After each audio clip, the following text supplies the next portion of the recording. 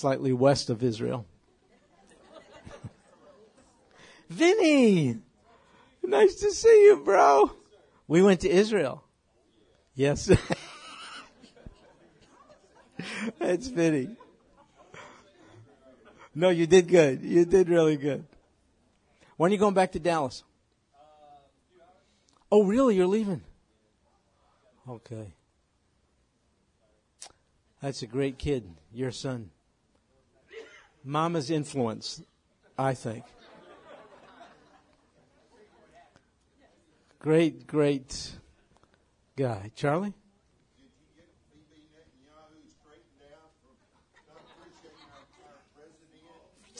Here we go.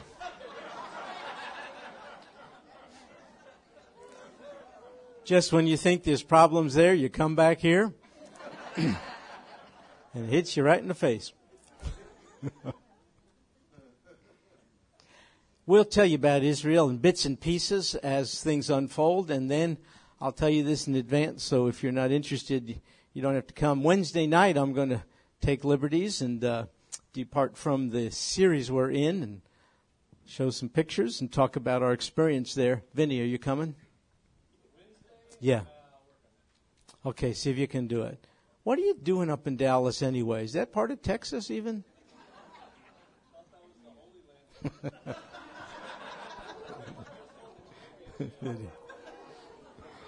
Oh, man. So we're in Israel, and Vince got sick. So we went to a doctor, and he was an Arab doctor in the area. And he was looking at Vinny's name, and what's your name? Marchie? And Vince said, well, Marky. And he kept saying, Marchie, it's Italian. Yeah, it's Italian. And he said, so do you speak Italian? And Vince, no, I don't speak Italian. Been to Italy? No. And I'm thinking, why is this doctor taking such an interest in, is this like some kind of interrogation to see if he's a terrorist or something? I don't know what is going on. And it turns out the doctor went to medical school in Italy and just loves Italy and Italian people. And Vincent Marchi, Italian name, couldn't come up with one Italian word, not one, to kind of put the doctor at ease and maybe win his favor. Nothing. So we tried to supply him later. Paparazzi, stuff.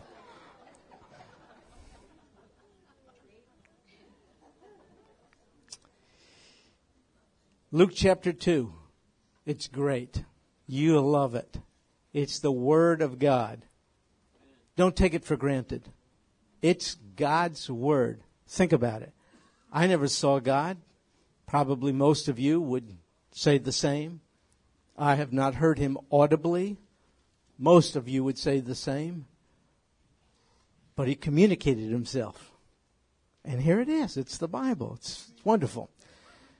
Brother Chuck took us, the class, to verse 35 last week. I hope I got it right, Brother Chuck. Otherwise, I'm in big trouble.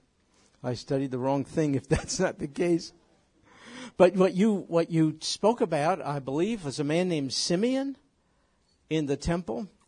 And he was looking, it says, for the consolation of Israel. That's another way of saying for the Messiah.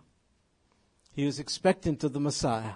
Here comes the baby Jesus. And Simeon, the text says by revelation, recognized him to be the Messiah. And now you see something else related to it now in verse 36. There was a prophetess. Her name was Anna. Another name for Anna is Hannah or Hannah. Same name, means grace or favor. Says she was a prophetess. Sometimes we could miss what that means. To have the gift of prophecy, to be a prophet, male, or prophetess, female. Do you know their major emphasis was not telling the future? It was telling the truth that was available to them then. So someone made this distinction. I think it's really good. The gift of prophecy was not primarily foretelling. It was forthtelling. So we can discern that this lady had the gift of seeing, rightly handling, and declaring biblical truth. So that's what she is defined as, a prophetess. She's the daughter of Phanuel. I don't know why we're told of her lineage one day. That's one of the questions we could ask of the Lord. I know it's significant. I just don't get it. She's of the tribe of Asher. We know that's one of the 10 northern tribes of ancient Israel. She's advanced in years, an elderly woman. She lived with her husband 7 years after her marriage. They were married for 7 years. It appears through circumstances we're not told of, he died. She was widowed.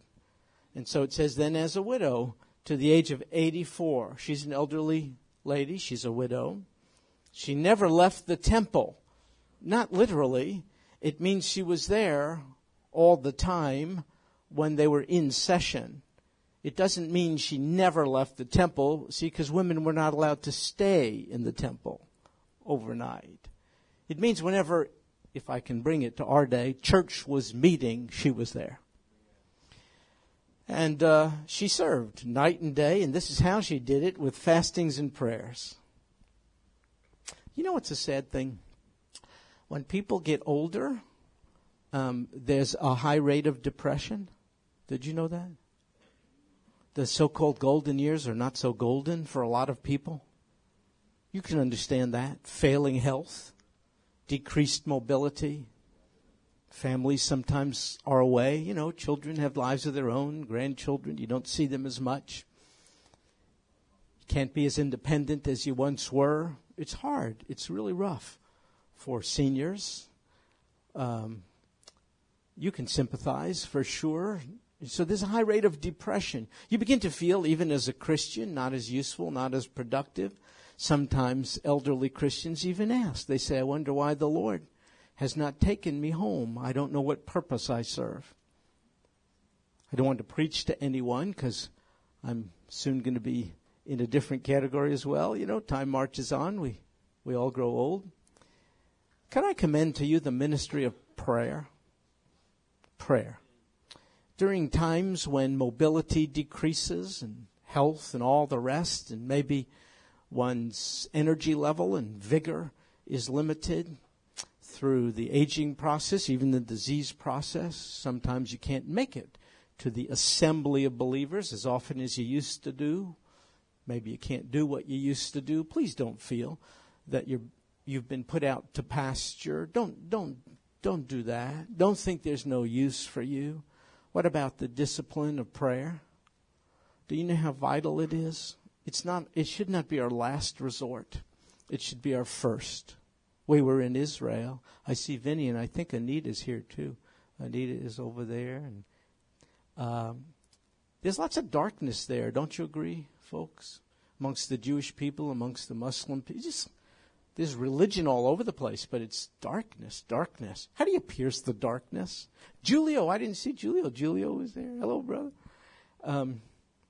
Lots of darkness. How do you pierce the? We don't have the power to do that. It's real spiritual battle. But you can pray. You can pray. You can pray. And God responds. So don't ever feel. It could be the most glory. It really could be the golden years. Because you could say now, people's expectations are different. They don't expect for me to do this or to do that. And so now I have undistracted time to devote myself to prayer. Please do so. People need your intercessory prayers. So anyway, that's what Anna was doing.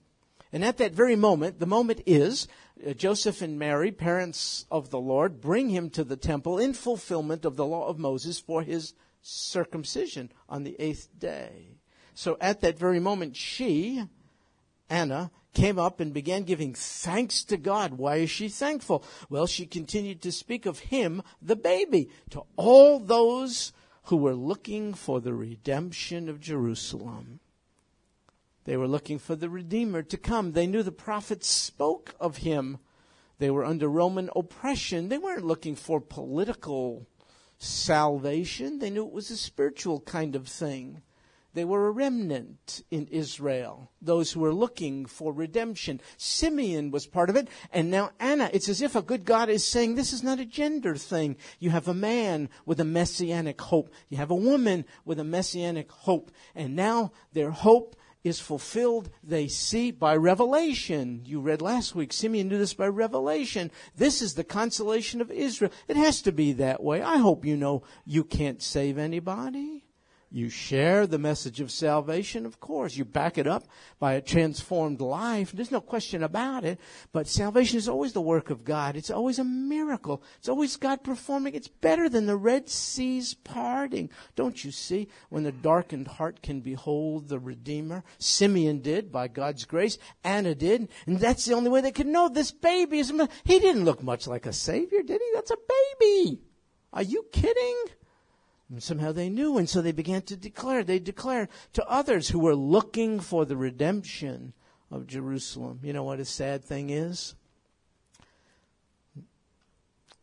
There aren't a lot of people who are, whether it be in Israel or America, looking beyond the throes of life, temporal life. You have many, many more people looking for a new administration, perhaps, in the next election. Okay, vote, do what you want to.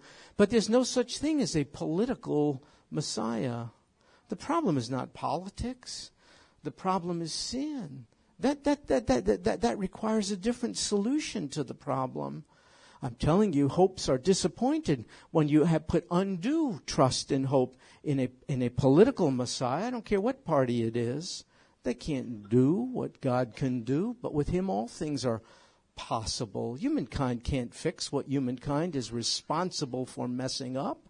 Be careful of where you place your hope. I didn't say shouldn't vote, shouldn't participate. I'm just saying make sure you have your priorities right. And so the salvation Israel needed wasn't salvation from the Roman emperor. The baby couldn't free them from, but this is the baby. They saw Simeon, Anna. He's the one who would die on their behalf and usher in salvation from sin. Well, verse 39, when they, that's Joseph and Mary, had performed everything according to the law of the Lord. What everything? Well, one was circumcision. That was part of a rite of passage. It was a sign of the covenant God made with Israel. And so every Jewish male baby on the 8th day had to be circumcised. That's why they were there at the temple. But there was something else they had to do. Purification rite for Mary. When a woman had a baby, she became ceremonially unclean. You might find that hard to understand, but it's true.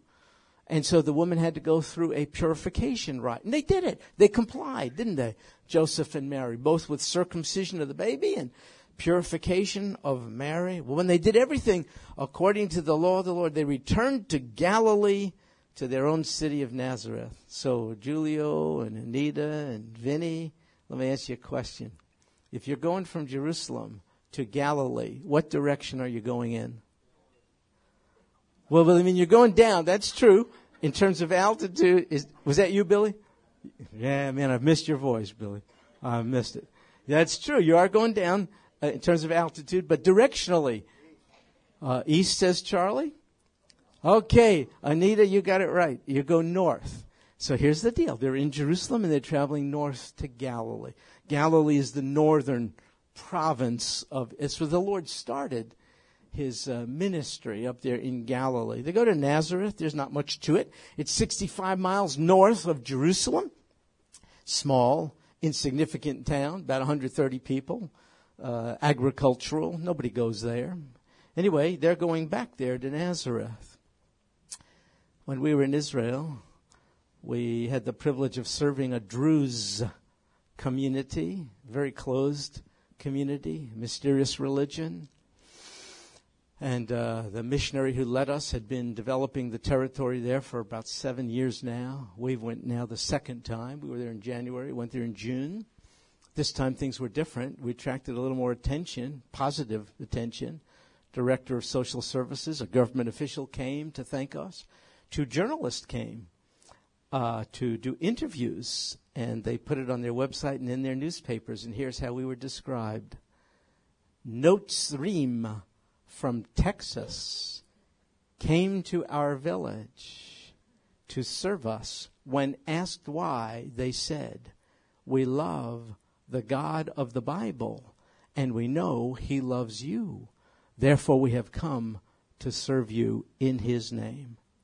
Printed in an Arab newspaper, going out to 2,000 Druze Arabs. We would never gain entrance into their lives. I'm telling you, this was a God thing. But notice the description. Notzrim from Texas. Notzrim, this is what it means. Followers of the one from Nazareth. That is such a good way to be described, because if you go, I don't want to hurt anyone, but I'm just telling you the truth. If you go as Baptists, you don't get a hearing. It doesn't work that way. They've been inundated by Christians, and they lump all Christians together. Every stripe, you see. So to be called Notzrim, followers of the one from Nazareth. Folks, pardon the expression, that is pay dirt. Because we want to be distinguished from those who are religious. You know, Christians who have done over the years much more harm than good there in the land. And so the people are very callous, turned off, defensive. They don't want to be won by a tour group who's there for 9 days. They want to see a changed life. If you're a follower of the one from Nazareth and you think he has something to offer us, let us see something in you. They've already heard the message. That's why they can call us Notzrim, followers of the one from Nazareth. Now they need a little less declaration and much more demonstration. Boy, that flies in the face of the way we have done evangelism, does it? Here's the gospel, take it or leave it. Could I tell you something? They will leave it. But not only will they leave it, they may also leave you bloodied and dead on their streets. I'm not kidding you. I'm not kidding you. But if you go to serve in the name of Yeshua from Nazareth, then they're more open. Now, I know Bob and Kevin had similar experiences in Sudan. We were just talking very, very, very, very briefly.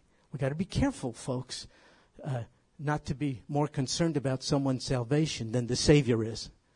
He knows it's a process. It's a process. Sometimes we want to bring a person to a point of decision about the most significant thing in life too soon.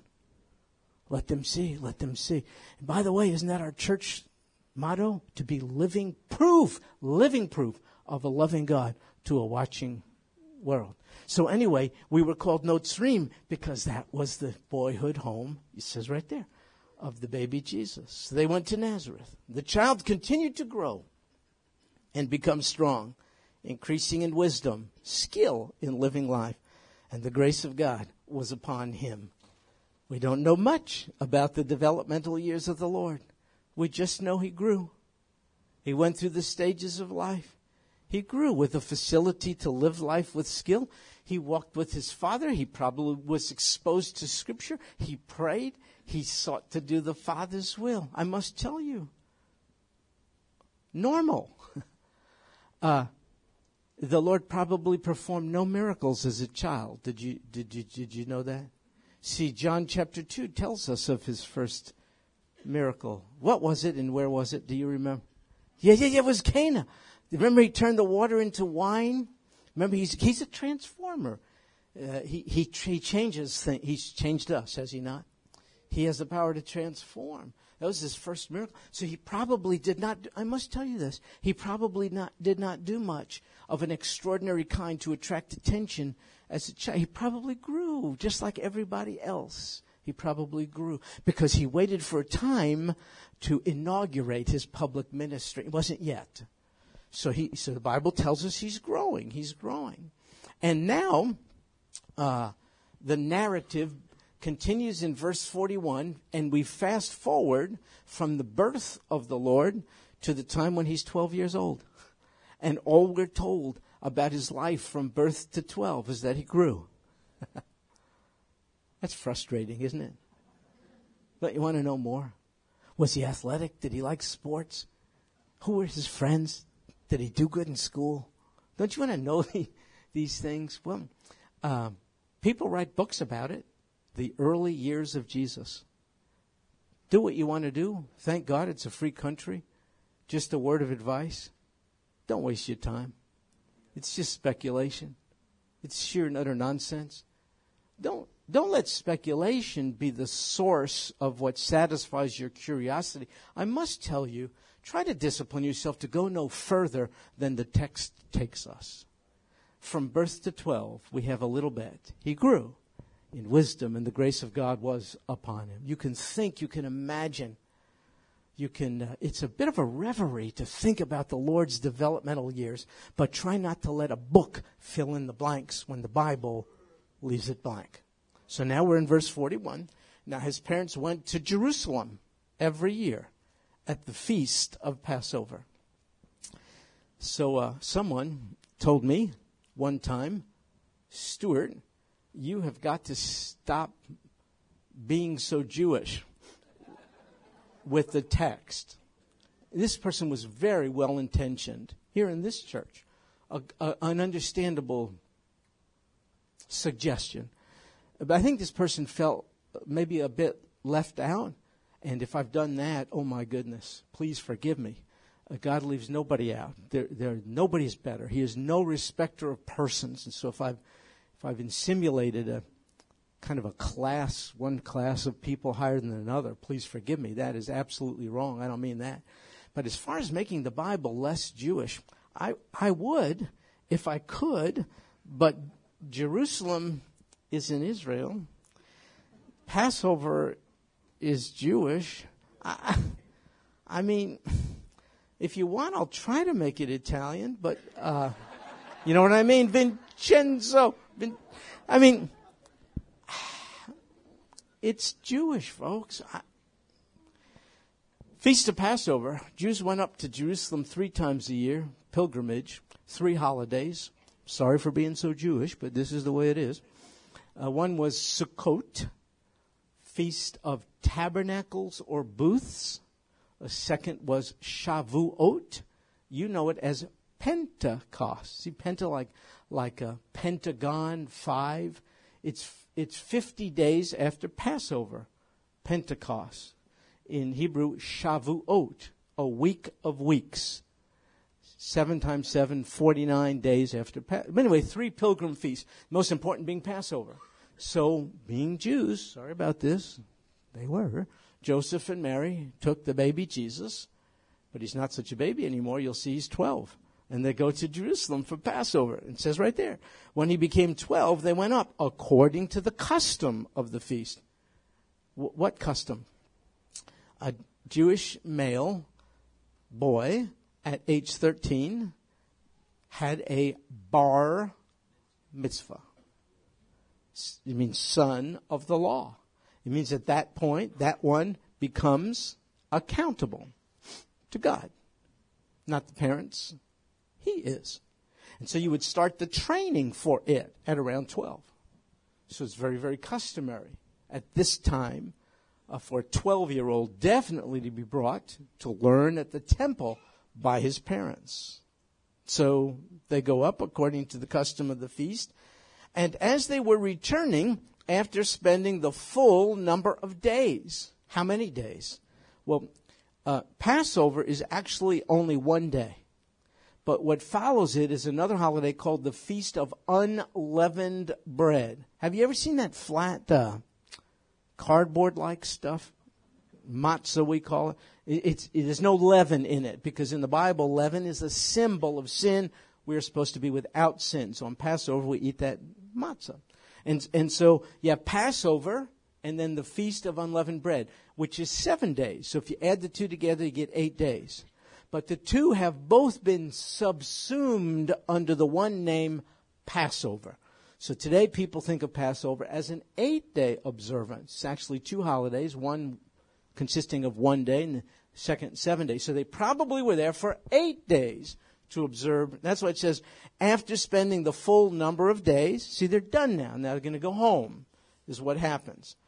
But the boy Jesus, remember he's not a baby now, he's a boy, he's 12 years old, stayed behind in Jerusalem. His parents weren't aware of it. Now wait, this tells us a little something by implication of the Lord, and that is he probably was not a discipline problem.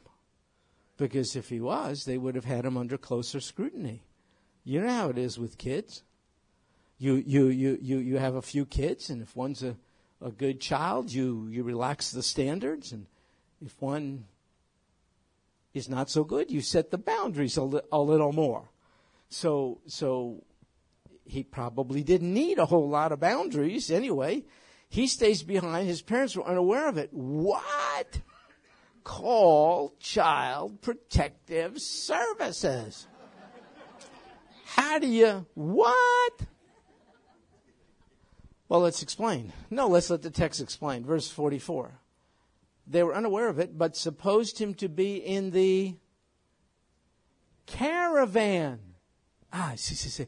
They didn't travel alone on these pilgrimages to Jerusalem. Sometimes a whole village would go together. Why? Protection from robbers and just the fun of it all. They would celebrate along the way. They'd sing along the way. And the way they would travel is oftentimes by gender. It wasn't a religious deal. It's just that, you know how guys talk about different things and ladies talk about different. It's interesting to me. If you go out, let's say you go out to dinner with a bunch of guys and gals, particularly married couples, it's interesting to me how oftentimes the guys will sit on one end of the table at the restaurant, the ladies on the other. If it's just two couples, it's interesting to me. Two guys will get in the car in the front and the ladies get in the back. Don't you see we do? Why do we do this? I'll tell you why. Because we guys talk about important things, and so nothing's new. That's how they did it. The men would, they're on donkeys, camels, they're walking, they're hanging out together, they're talking about sports or fishing or who knows what. And the ladies are talking about stuff, and it could be possible that Mary thought her son was with the father, and the father could have thought the son is with the mama. And not only that, people would watch each other's kids. It was a community deal. It was a little different than it is today. And so you'd have boys, especially a 12-year-old who's not a troubled kid, not a rebellious kid. He's hanging out with other kids, and those kids' parents are watching him. So it's not a case of neglect or child abuse here or anything like that. So they go a day's journey. What? It took them a whole day? Hang on there. A normal day's journey could be 18 to 30 miles. But generally, when pilgrims left Jerusalem on the first day, they didn't travel that long. They packed up their stuff. They got a start. They usually stopped about 10 miles north of Jerusalem in a place called Be'er or Beherot. It's mentioned in the Bible. Today, it's an Arab city in the West Bank near a place called Nablus. We were there. We were nearby it, folks. We went into the West. By the way, the West Bank that you read a lot about today, that's Judea and Samaria, in case you're wondering. It's Judea and Samaria. So they stopped near a place called Nablus. Just about 10 miles outside of Jerusalem, realized their son is not with them. And pilgrims specifically did this. So if anyone forgot something back in the city, they didn't go too far. They could go back and get it. You know how people forget stuff. In this case, it was a kid. So they go a day's journey and they begin looking for him. See, amongst their relatives and acquaintances, says in verse 45, when they didn't find him, they returned to Jerusalem looking for him. And then after 3 days, how do you get 3 days? Okay, 1 day leaving Jerusalem, 1 day going back to Jerusalem, and then on the third day they found him. Look where they found him, in the temple, sitting in the midst of the teachers. You know what another word for teachers is? Rabbis. That's what rabbis, teachers. Both listening to them and asking them questions. Now, there's a distortion of this text, which gives us the suggestion that the Lord was teaching these teachers and amazing them with his breadth of knowledge, which far exceeded theirs. No, that's not what happened. He did not yet fully manifest his masked divinity. No. The give and take between student and teacher is a Jewish way of education.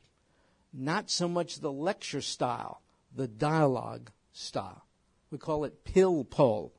So the student asks a question of the teacher asks a related question back to the student. That's just how we do it. And so they would have done it in the temple precincts, often in porticos, which were porches open on one side. One was called the Portico of Solomon.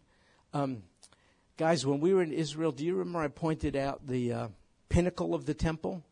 That's probably the area where was the Portico of Solomon. You read in the New Testament, the apostles hung out there. You would have rabbis setting up shop, and students would come, stand or sit, and there would be this give and take. These teachers were amazed as they listened to the give and take. This child, Jesus, could have asked them a question. They would have answered. They would have asked him a question. He would respond. It was probably very respectful, quite normal. And yet, on the other hand, he surely showed an understanding and an affinity for issues, probably biblical, spiritual issues, beyond a normal 12-year-old, but not in his full divinity yet. Randy?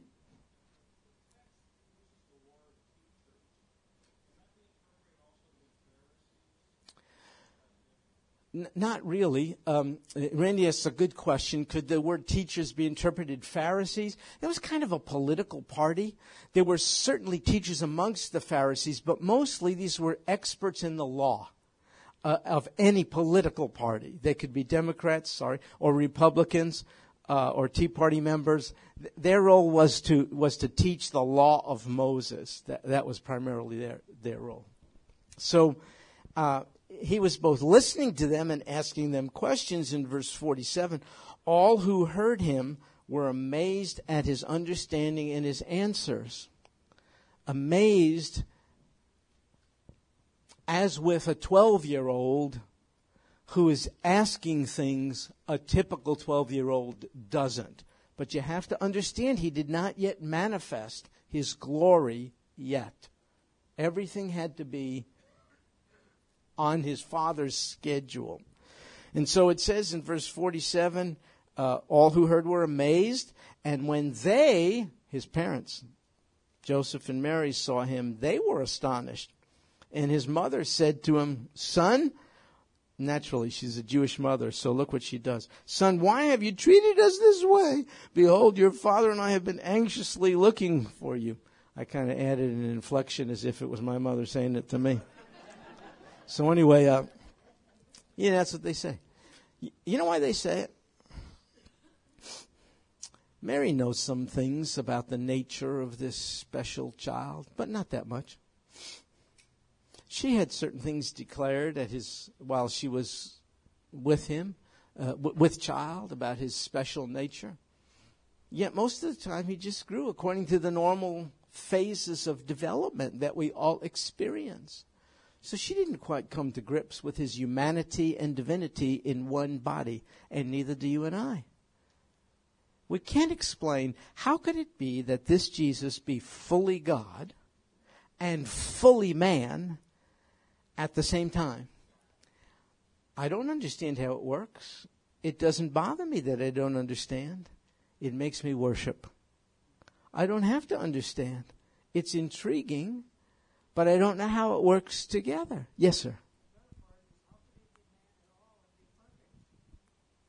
Yeah, that's an excellent point. How could he be man at all and be perfect? And see that, and that's exactly the deal here. How does it work that he's fully God and fully man, and yet here's the point, with no mixture of the natures? So his human nature doesn't corrupt his divine nature. Could I use a big fancy term? It's called the hypostatic union. Theologians, it's the hypostatic union of the divine. See, Jesus is the Son of God, right? And he's also the Son of Man. The two work together, two natures without any corruption of one or the other. It's a marvelous mystery. Charlie?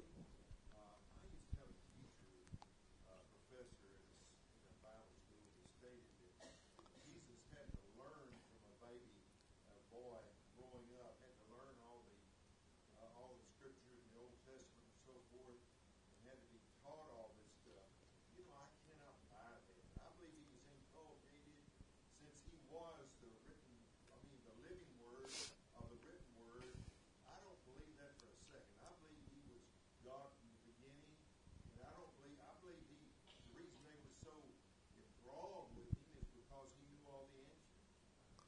Okay. And Tom and Billy, then we'll get to you.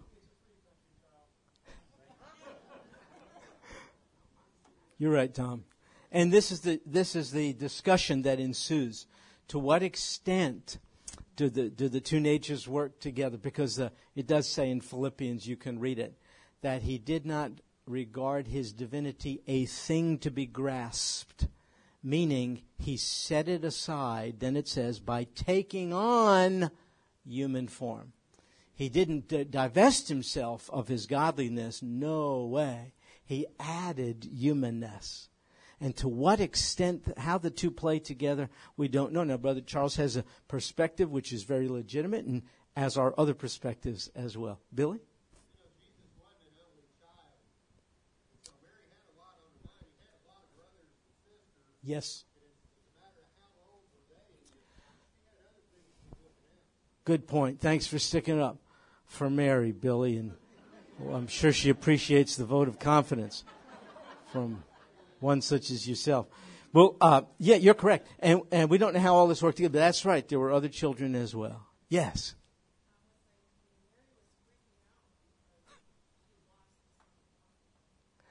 Kids.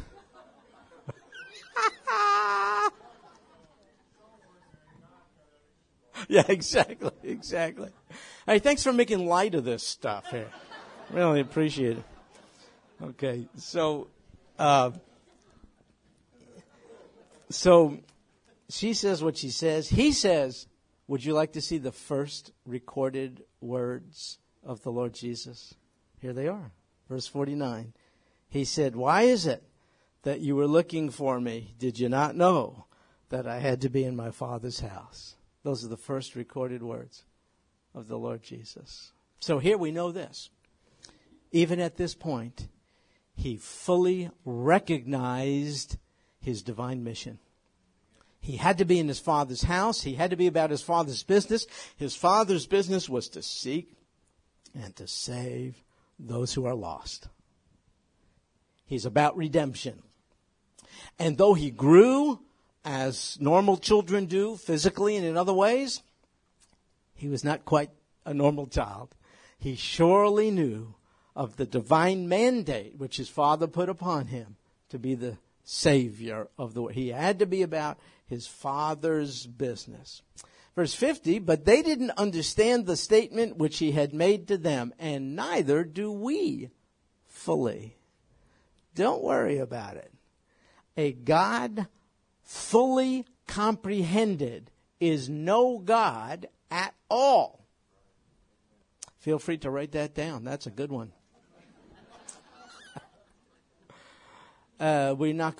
We finite beings, we're not going to fully comprehend the infinite Most High God. And one of the reasons for that is so that we'd be led to worship. How great thou art, my heavens.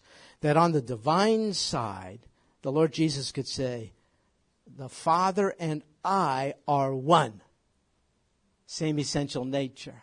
Then somewhere else he could say, I came to do the Father's will. Which is it? Yes.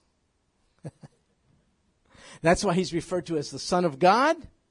Same nature as the Most High God. Son of Man. Same nature as us. Yet without sin. He's the perfect God-man. For there is one God, 1 Timothy, and one mediator between God and man. The man, Christ Jesus. You see, I don't know how it works. I'm just so thrilled that it does. We'll have better understanding one day.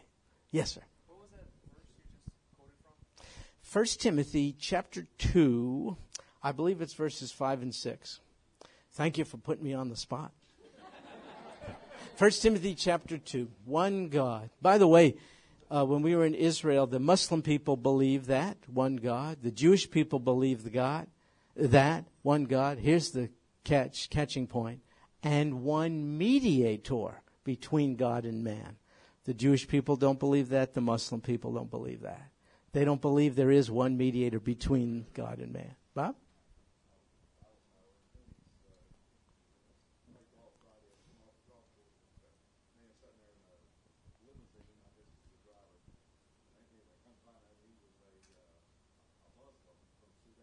Ah. About Christians being persecuted in Sudan. He said there are no Christians in Sudan. They're all Muslim. Ah. And he said Jesus was just a messenger. Yeah. Bobby was saying he ran into a man from Sudan, a Muslim man, who had a different perspective on things, particularly about the Lord. Jesus, just a messenger. Right. See, so here's the two errors of, but we have to watch out. If we deny the humanity of the Lord Jesus, we won't feel safe with him. We won't know he's Emmanuel, who can identify with all the stages of life just as we do, yet without sin. But if we err too much on the human side, we'll think he's just a teacher or a messenger, and we'll fail to see, oh my goodness, he is God. You see, so that's the balance we have to maintain. Okay, so they didn't understand. Verse 51, he went down with them, came to Nazareth, and continued, look what Luke records for us, in subjection to them. In subjection to his mother, treasured all these things in her heart. Luke wants to be sure that we don't misinterpret the prior verse as being insolence or rebelliousness on his part. See, on the divine side, he has to be about his father's business. On the human side, he lived in subjection to his earthly parents, which shows this.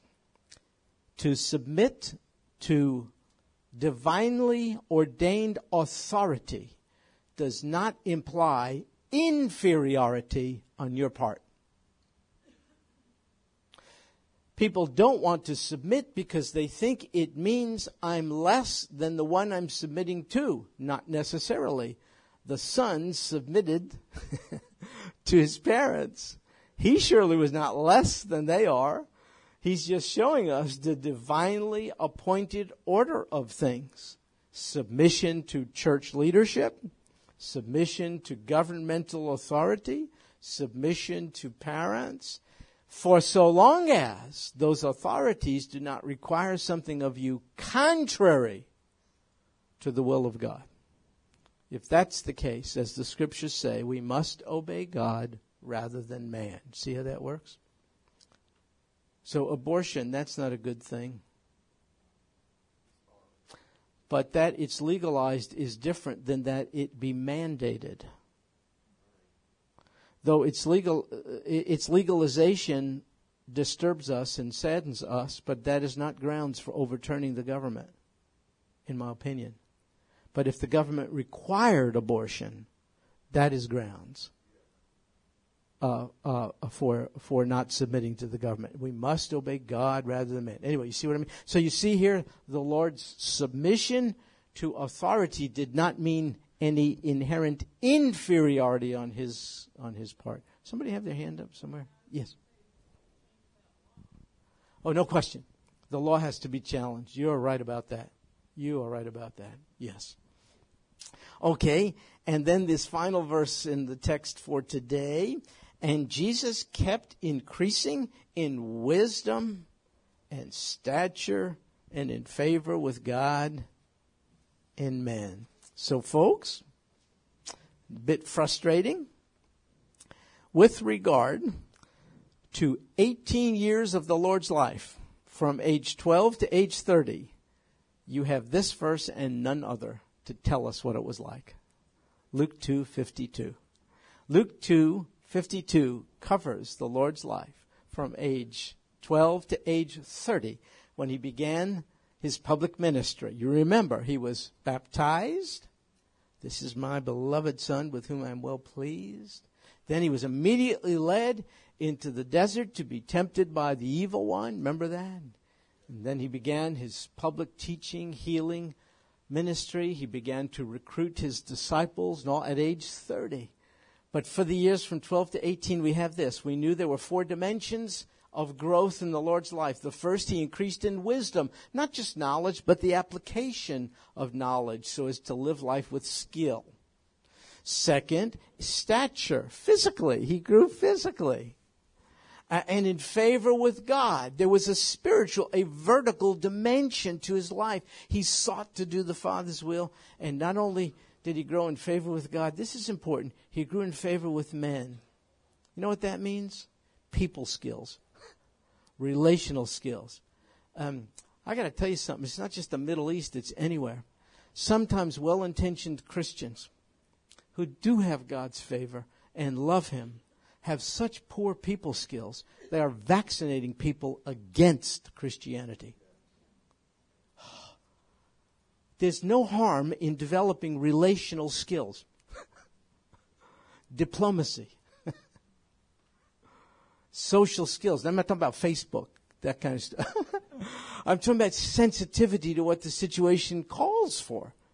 You have some who just rush in like a bull in a china shop, meaning well, and leaving a lot of broken lives in the wake, which harden against the Lord Jesus. We've all people ought to learn self-control and gentleness and kindness and you know what you ought to learn? Small talk,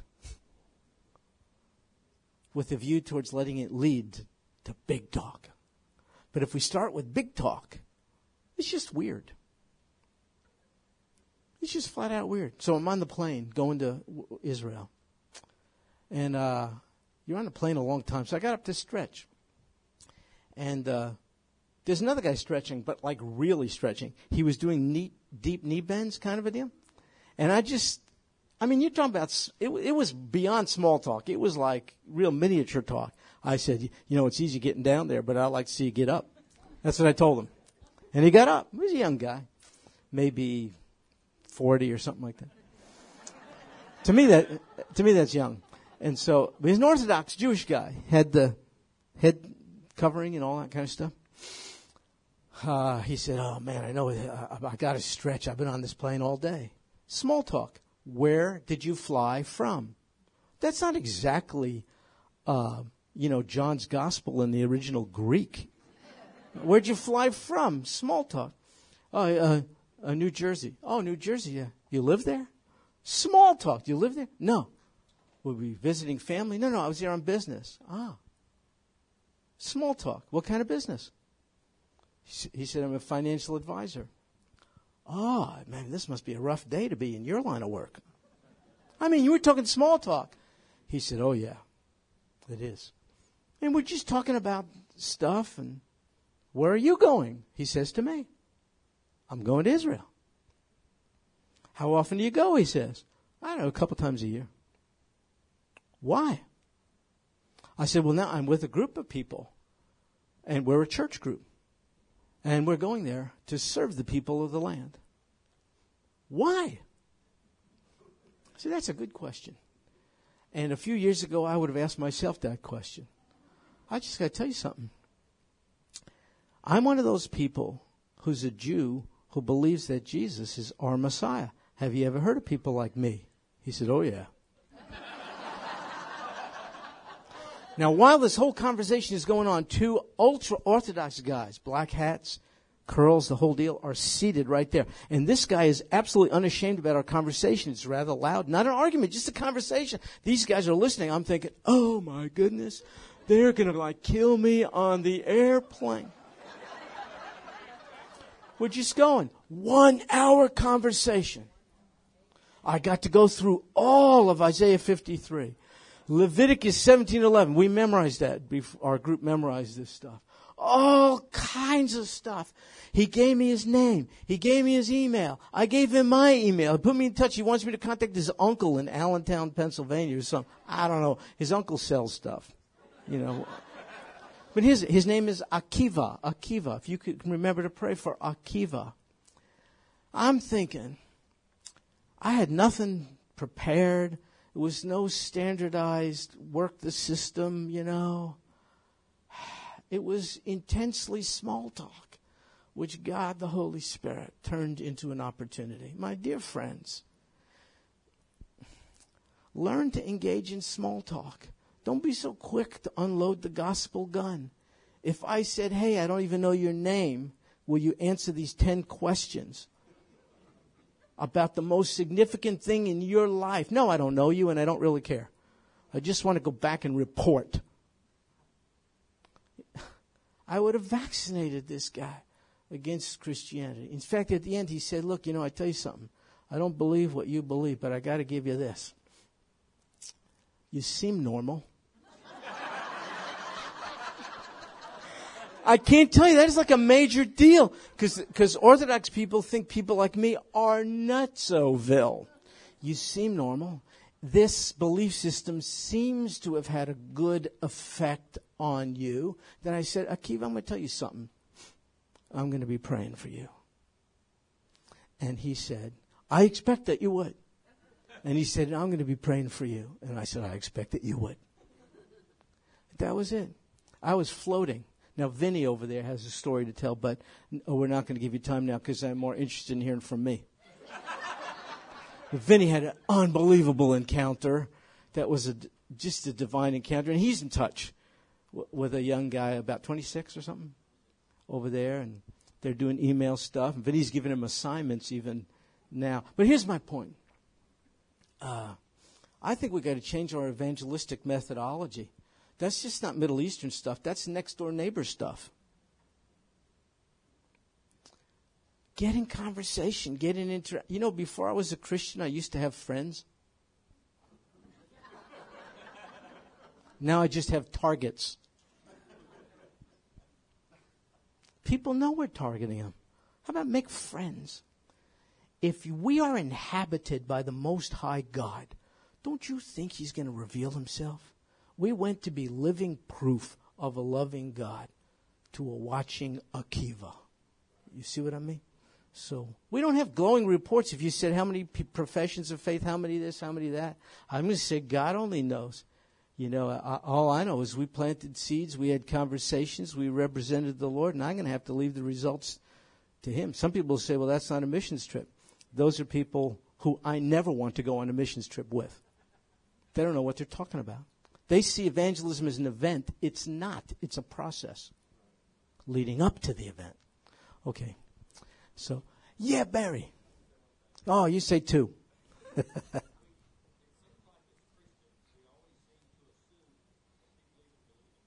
Oh, yeah.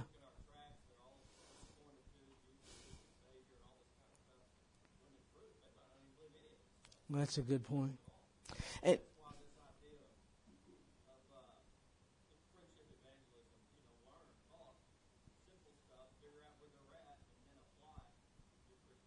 yeah. There's a place for the evangelist who quickly presents the gospel and sees fruit. But that's the gift of evangelism. But for most of us, it's going to be a little more of the relational process. And if you don't see that, then you won't be in the process. You'll say, well, I'm not like so-and-so. In other words, I'm not like Stella. Sorry, Stella. Randy was telling me about Reuben, who came to know the Lord in Stella and Randy's class, and whose wife came to know the Lord just about a week ago. And this is the gift of evangelism. Those are people who God uses to be that last link in the chain. But I got to tell you, it takes links that have preceded. You see, and for most of us, we're going to be those links. All right. Stella, are you mad at me? Okay, good. Good. Then I know you're feeling good. All right. We should pray, huh? Hey, can I tell you this? Your God understands what you're going through. He was here. For we do not have a high priest who cannot sympathize with our weaknesses, but one who has been tempted in all things as we are, yet without sin. If He wasn't on the human side, you'd be afraid. Oh, you'd be afraid to open up your heart to share your struggles. Instead, now you can do so. And He says, I know. I experienced hunger. I rejoiced at weddings. I got tired. I know what loneliness is. I've experienced rejection. I know what it is to people to talk about. Don't you see? That's the kind of God we have. Emmanuel, God came near. Lord Jesus, thank you for coming the first time. Boy, do we look forward to your coming the second time. This we pray in Jesus' name. Amen. God bless you, folks. See you. No class next week. 7 o'clock baptism at the cross. Patriotic service to be followed by fireworks. Bring a lawn chair.